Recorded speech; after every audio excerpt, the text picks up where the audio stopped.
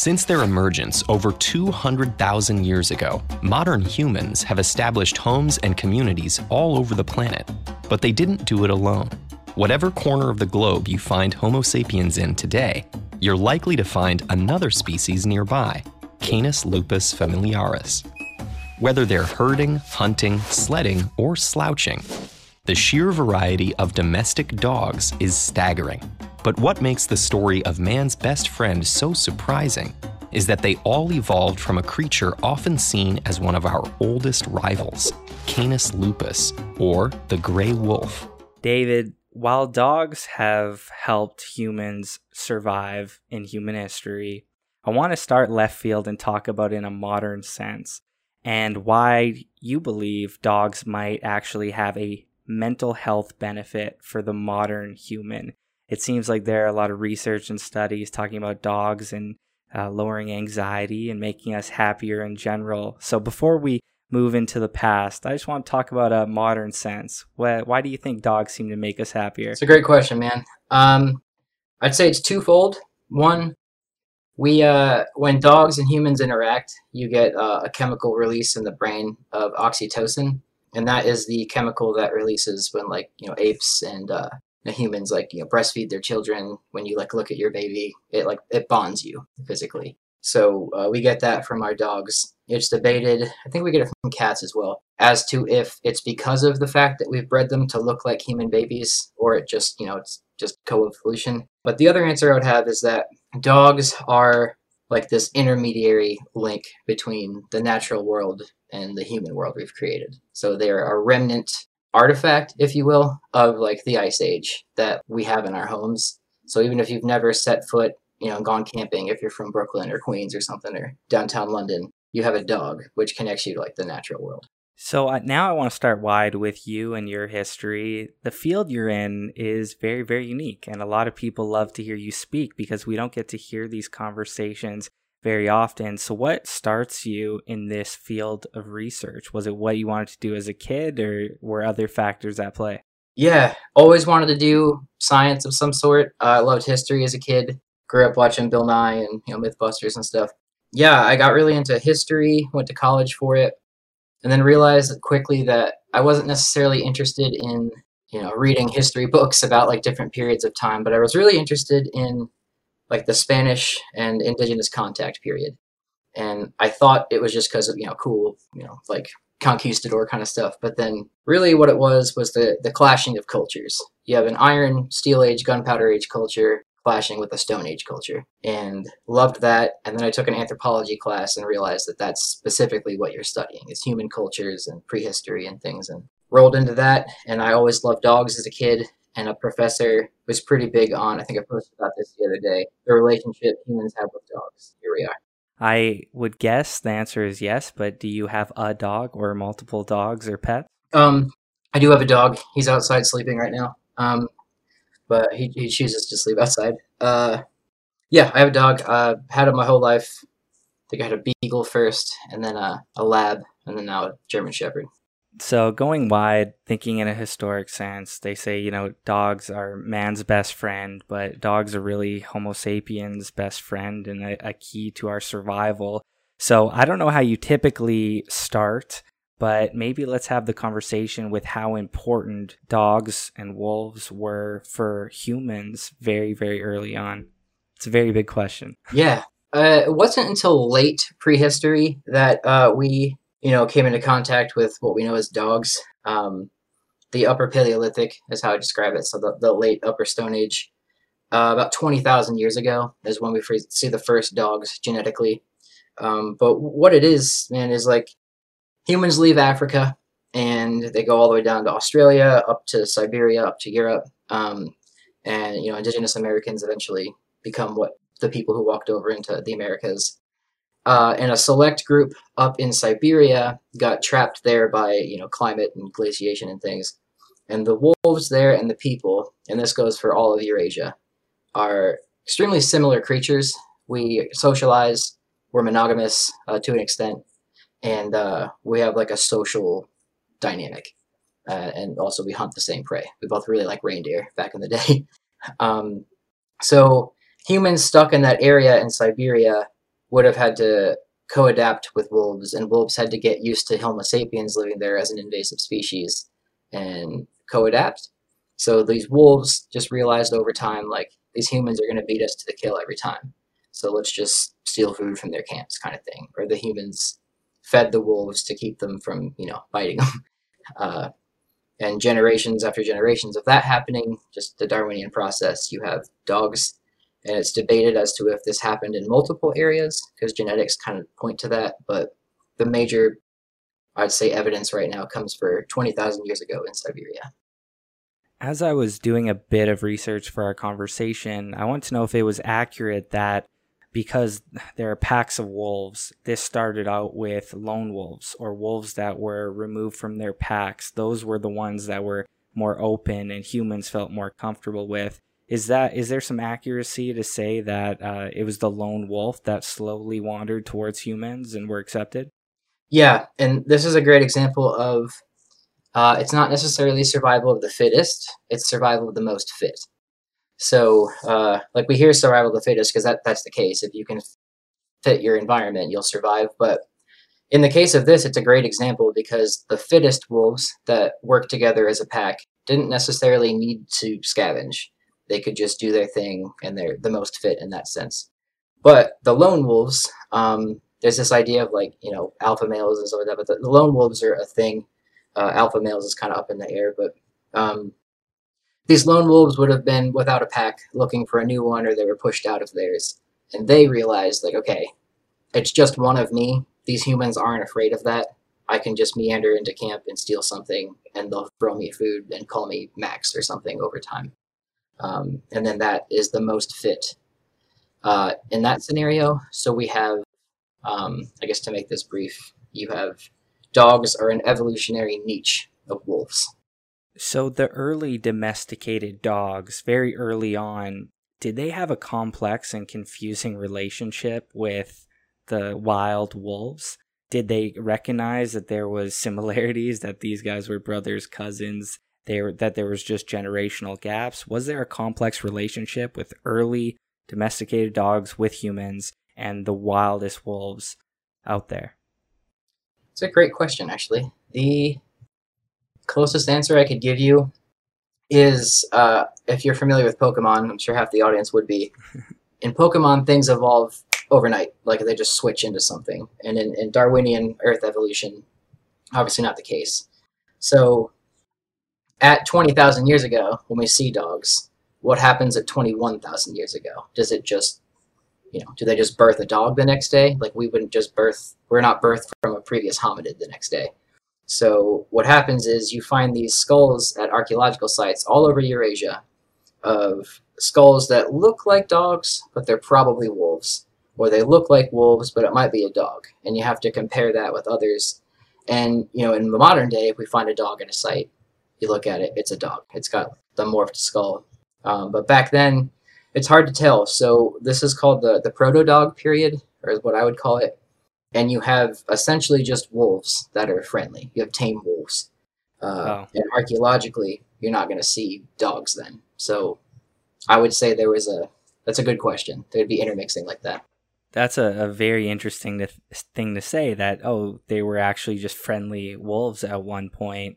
And of course, this didn't happen overnight. Is there an estimate of the length of time between wolves being aggressive towards humans and something that looks and feels and clearly is a humble domesticated dog? Is there an estimate on that time frame and progress? I have an opinion on it, and then there's the fact, and the fact would be we don't know anything until 20,000 years ago. Like, genetically, when we compare the DNA, that's where that split was. But in my opinion, it was probably going on for longer than that. That's just when the strongest DNA evidence is there for us to compare to. So I would say it took a very long time, and it could have been happening for upwards of 100,000 years, not just 20. But it's hard to say because of those skulls that we find. And if you know what the Siberian fox experiment is, which I think I've talked about before, or not today, I guess. It's a Soviet geneticist bred these foxes to be more tame, so they could farm them better. And in like I think 13 generations, they bred the foxes enough that they had spotted coats, floppy ears, their tails wagged, and they liked humans. Wow. They weren't as skittish or scared. Yeah, so when a controlled setting, you can do it that quickly. And there's arguments that that's not a great scenario, but in prehistory, we don't know how long it took because they weren't selecting for it. In terms of human survival and the thriving of humans, what are some of the tactical advantages we had once we started domesticating dogs? What are a few key advantages for our survival? I assume hunting and security are two big glaring ones, but are there a few others? I'll do it by asking this question. The listeners and for you, can you identify what items are in your trash can right now just by scent? Absolutely not. Nah. So a dog and a wolf by extent can literally smell, like we can see different colors and objects in front of us. That's our primate brain from swinging from trees and things. They don't see that way, but they can smell exactly what items are in that trash can, and if they could speak, they'd tell you what they were, and they see the world that way.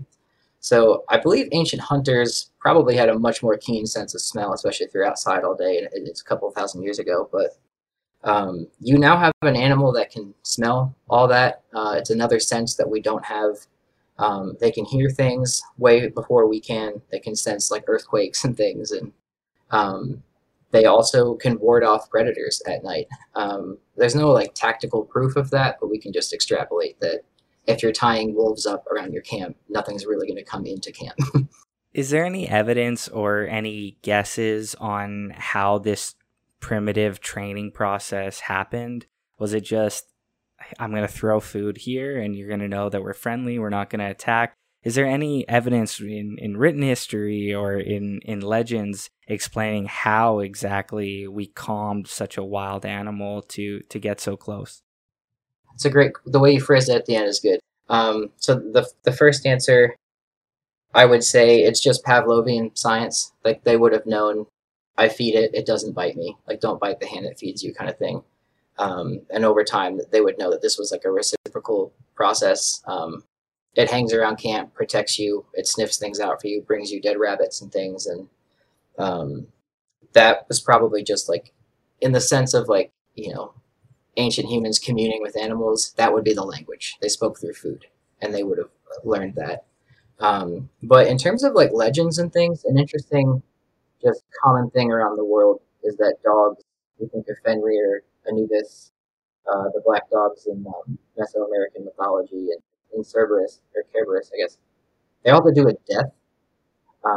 So there must have been some thing back then in human psyche that was associated with death. So that maybe they were finding decaying carcasses, and that led us to finding them, or things like I don't know, but it's there.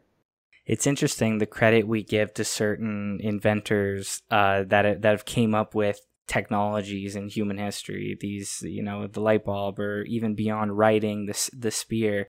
But whoever had the bold idea of, hey, maybe we should work with this thing, that is a highly underrated inventor. That is a very big technology. And I wonder who that was or whereabouts that happened. Yeah.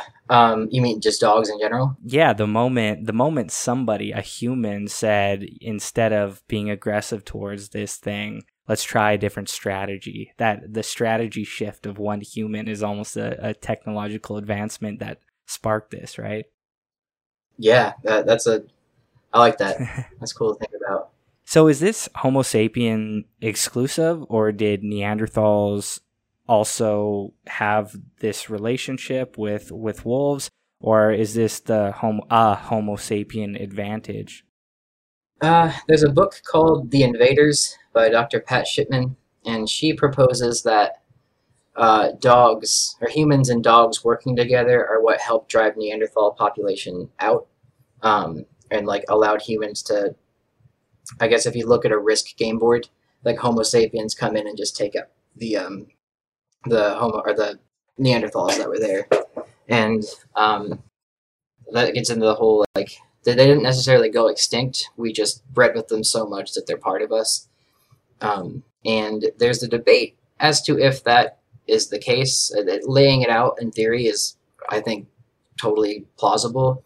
It's just that Neanderthals died out about 40,000 years ago. The first evidence for dogs we have was only 20 in hard evidence. So when I stated that opinion earlier that it could have been happening way longer before that, there's nothing saying that humans coming into those areas didn't have those proto-dog-like things following around camp and also now being more prone to attack Neanderthals and things. I've seen some like National Geographic or Netflix documentaries of African wild dogs like taking down like a buffalo and going after alligators. What happened differently for African wild dogs or dogs that are wild in a pack? What happened with them versus what happened with the dogs that are here? Yeah, so African wild dogs are in Laocoon pictus is their species name, and they aren't necessarily like proper dogs in like the wolf sense. So wolves, coyotes, jackals, and dogs are all related in Canis, and then wild dogs are a cousin of them, and they are more related to like the ancient breeds of like canines that lived, but it's just convergent evolution in the same sense. Like the thylacine in Australia wasn't a dog by any means, it's a marsupial, but it filled that wolf niche.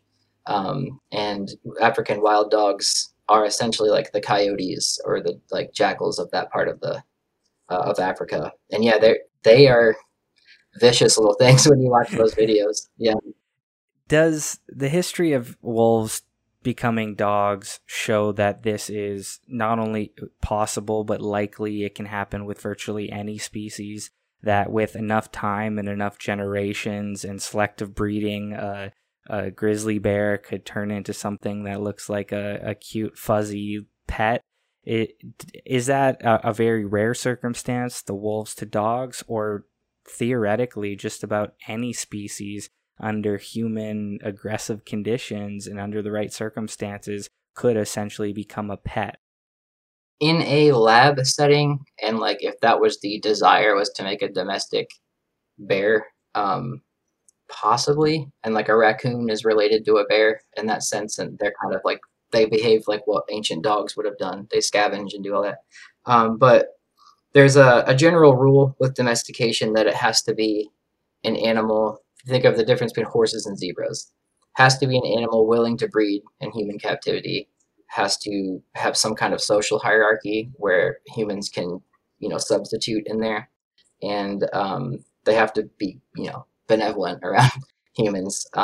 And wolves weren't in a sense, but maybe they were back in the day, and that's why we have dogs. But zebras don't like people touching them or riding them, and early horses we captured for their milk, most likely. And when you corral those animals like goats, pigs, cows, and dogs clearly have no problem mating in front of us. So it works that way. But like a panda won't do it in front of people, apparently. I think that's just anecdotal that I know of. But yeah, so there's specific things that allow, and gestation period.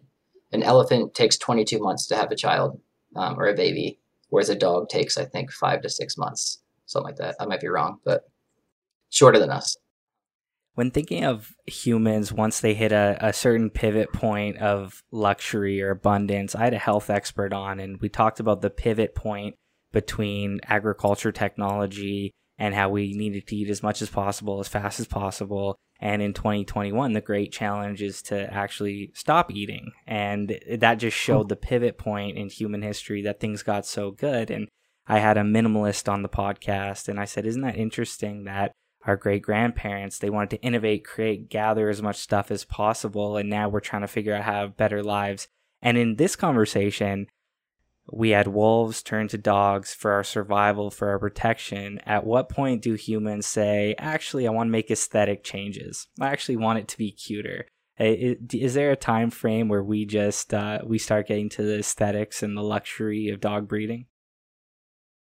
Yeah, Neolithic or post-Neolithic, so about 10,000 years ago, the end of the Ice Age, we start farming. And at that point, you have division of labor. So you have people that are specifically stone crafters, you have farmers, you have goat herders and things. and not everyone had to do the same task every day of hunting and gathering. But around then, you're going to start to get like a kennel master who probably breeds dogs to do more herding, some to do more hunting. In ancient Egypt and like the Middle East, they had the Saluki and the Greyhound type dog for racing and chasing rabbits and things. And ancient China, they had all those like, Shih Tzus and Shar-Peis and things like that. So I would say definitely after the Neolithic, so 10,000 years on, it was happening, but it wasn't until like the Victorian period where you start seeing like very changes, like a lot more change in the dogs with like teacup dogs, and about that time would be Chihuahuas in Mesoamerica and things, and yeah, Chihuahuas were bred to be like essentially heating pads for people's knees and arthritis and stuff, and you have specialized, like it's a biotechnology, really. It's cool. Is it safe to say, and accurate, you hear this a lot, that the smaller the dog or the cuteness breeding actually leads to a measurable significant increase in health problems, that they in fact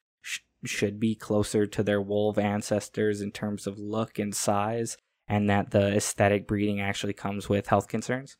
Yeah, I mean, it's just visibly you can see like pugs and other little dogs like that are like struggling to breathe in a lot of ways because they used to have a very elongated snout that is now pushed in. I'm never a person that's like, don't adopt those dogs or anything like that. I mean, I would prefer we didn't perpetuate dogs that struggle to breathe and stuff like that. But I mean, if they're alive, adopt them and love them, kind of thing. But the like dachshunds, very long, meant to go into burrows and things like that. They have back issues. German shepherds are prone to hip dysplasia, but they're a very wolf-looking dog too. So it's just a genetic mess all around.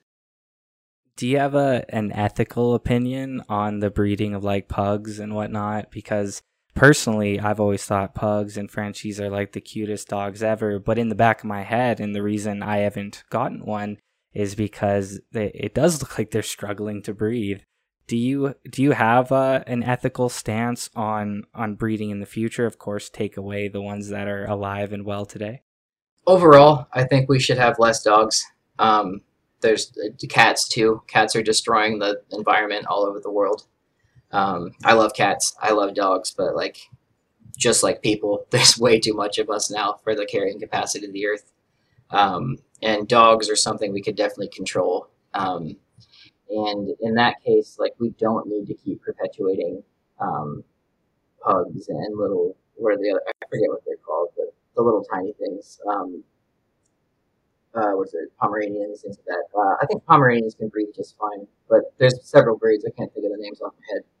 But yeah, I don't think we need to keep perpetuating that.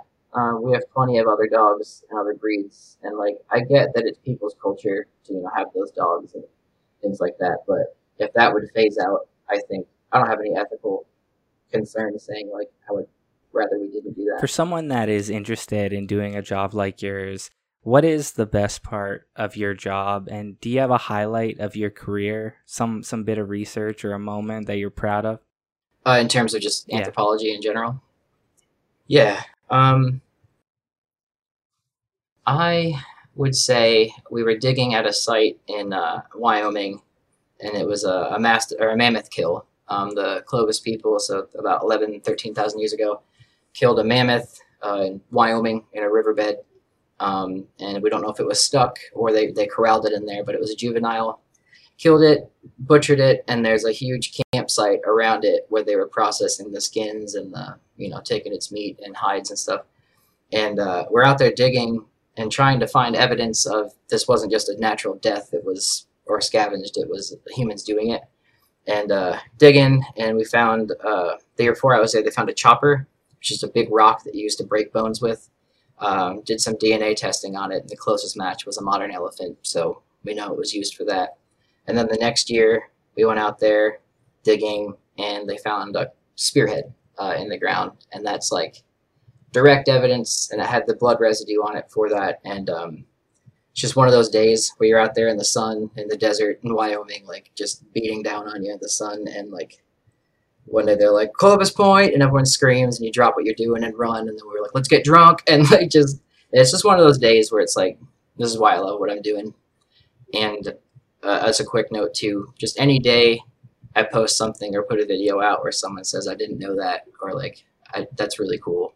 That makes my day. I always wondered what happens when you get that call that something was found. Like, how do you rush out there? Is it logistical? Now you have to make a travel arrangements. I always wonder when there's a big find and someone like you has to get out there, what is your first order of business? And is it typically kind of frantic? Yeah, it depends on where you're digging. If it's private land, you can take your time getting out there. But federal land, state land, especially if it is an indigenous American, human remains or any kind of funerary object with that. There's a law called NAGPRA, which is the Native American Graves Protection and Repatriation Act.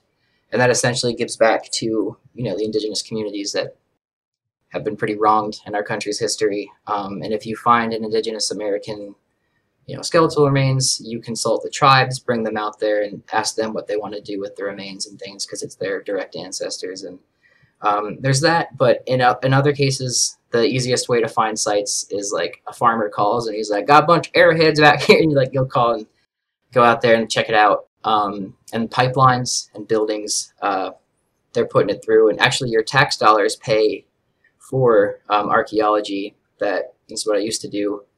Anything like you think of natural resources like oil and endangered species. If something is built, they also have to send in archaeologists to check to make sure there aren't remains like that or there aren't huge sites. And out west in Wyoming, where I was digging a lot of projects, like they were putting a pipeline in, so they'd send us out to look, and we just found site after site, and it was like Shoshone villages and things, and you got to mark it. So they either reroute the pipeline or just cancel it altogether. And that's where you get like the Dakota Access Pipeline or the what's the other one? The big one like that. Anyway. You mentioned finding blood residue. Is this a modern technology that we can find like ancient items and figure out what blood and DNA, or like how does one find blood residue and get accurate readings on such old stuff? Is this a relatively new technology, and is it accurate enough? To my superficial knowledge of it, I leave that to my nerdier friends that do the lab kind of stuff, but there's lipids in the stone, like when it, if a human cuts their hand on it, there's human blood on it, or you're butchering a mammoth, there's like little fat cells that are left in like the crevices and cracks of the stone, and you send that off to a lab, and often you can get DNA from that, or you get just the fats that are there. You put it into essentially a big lab and database, and it will run and say 98% match with elk or deer. When you guys get a call and start digging, is that always based on a tip? It's a farmer, it's something was found randomly, or do you guys look at Google Maps and have estimations, or that's like finding a needle in a haystack, you guys wait on a human tip? It depends on where. I would say half the time it is someone just finds it. Like that mastodon was eroding out of, or mammoth was eroding out of the riverbank. We saw the bones, or the farmer did. So he called us in the 80s. I wasn't alive yet, but they called the archaeologists in the 80s to check it out. And then we went back and dug it later. But yeah, in most of the time, it's like Walmart wants to build a new area or a new building. They got to call us and biologists and stuff to look at the land. And that's where you find something. And then construction gets delayed, and there's a huge big dig there. Or, there's another way. I worked on a military base out there, and they own all the property. So they just hired the archaeologist and contracted us to go out there and just survey their entire land looking for sites. And there's just site after site with early American stone tools and indigenous people, up to cowboy stuff, and then Oregon Trail went right through there. So it's just... So we talked about the best parts of your job and some of the cool moments, and I'm sure a lot of listeners are going to think that this is an awesome job and super interesting, and they want to do something that you do. But as we're wrapping up, I have a final question because I want to offer a balanced picture. What is the worst or the most challenging part of your job, so everyone knows it's not all fun finding mammoths? The school part, I'd say number one, it's a lot of reading, a lot of critical thinking. And secondly, if you're in the government part of it, it's just monotonous government work sometimes. You're not out raiding tombs and stuff, but you're doing a lot of paperwork.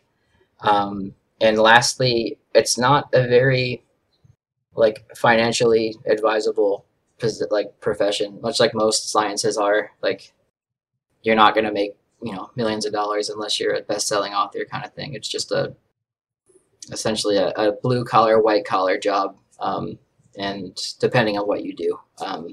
Mine luckily is like I work in a lab currently and do curational stuff. Like I sort through artifacts and do all that. So that's a nice job. But some people end up not finding one because the field's just so oversaturated and it doesn't pay well. For those who are interested in deeper learning of dog domestication, because we barely scratched the surface, is there a book that you recommend or a little bit more about your YouTube channel to wrap up? For anyone interested in anthropology in general, I would read The Fifth Beginning by Dr. Robert Kelly. It's a great introduction to just human history overall. For dogs, there's no like one Bible on it yet, but there's Dogs by Darcy Morey, and What is a Dog by what's her name, Alexander Horowitz, and there's a book that I love called The Social Dog: Behavior and Cognition. I can't remember the authors, but that's a great one. And in terms of my YouTube channel, yeah, I've worked with TED, I've worked with PBS, Eons, and then like my stuff is just the Instagram. I'll post things that I learn about our research, and then YouTube is kind of just silly, I guess, but like I try to make it informative and whatnot.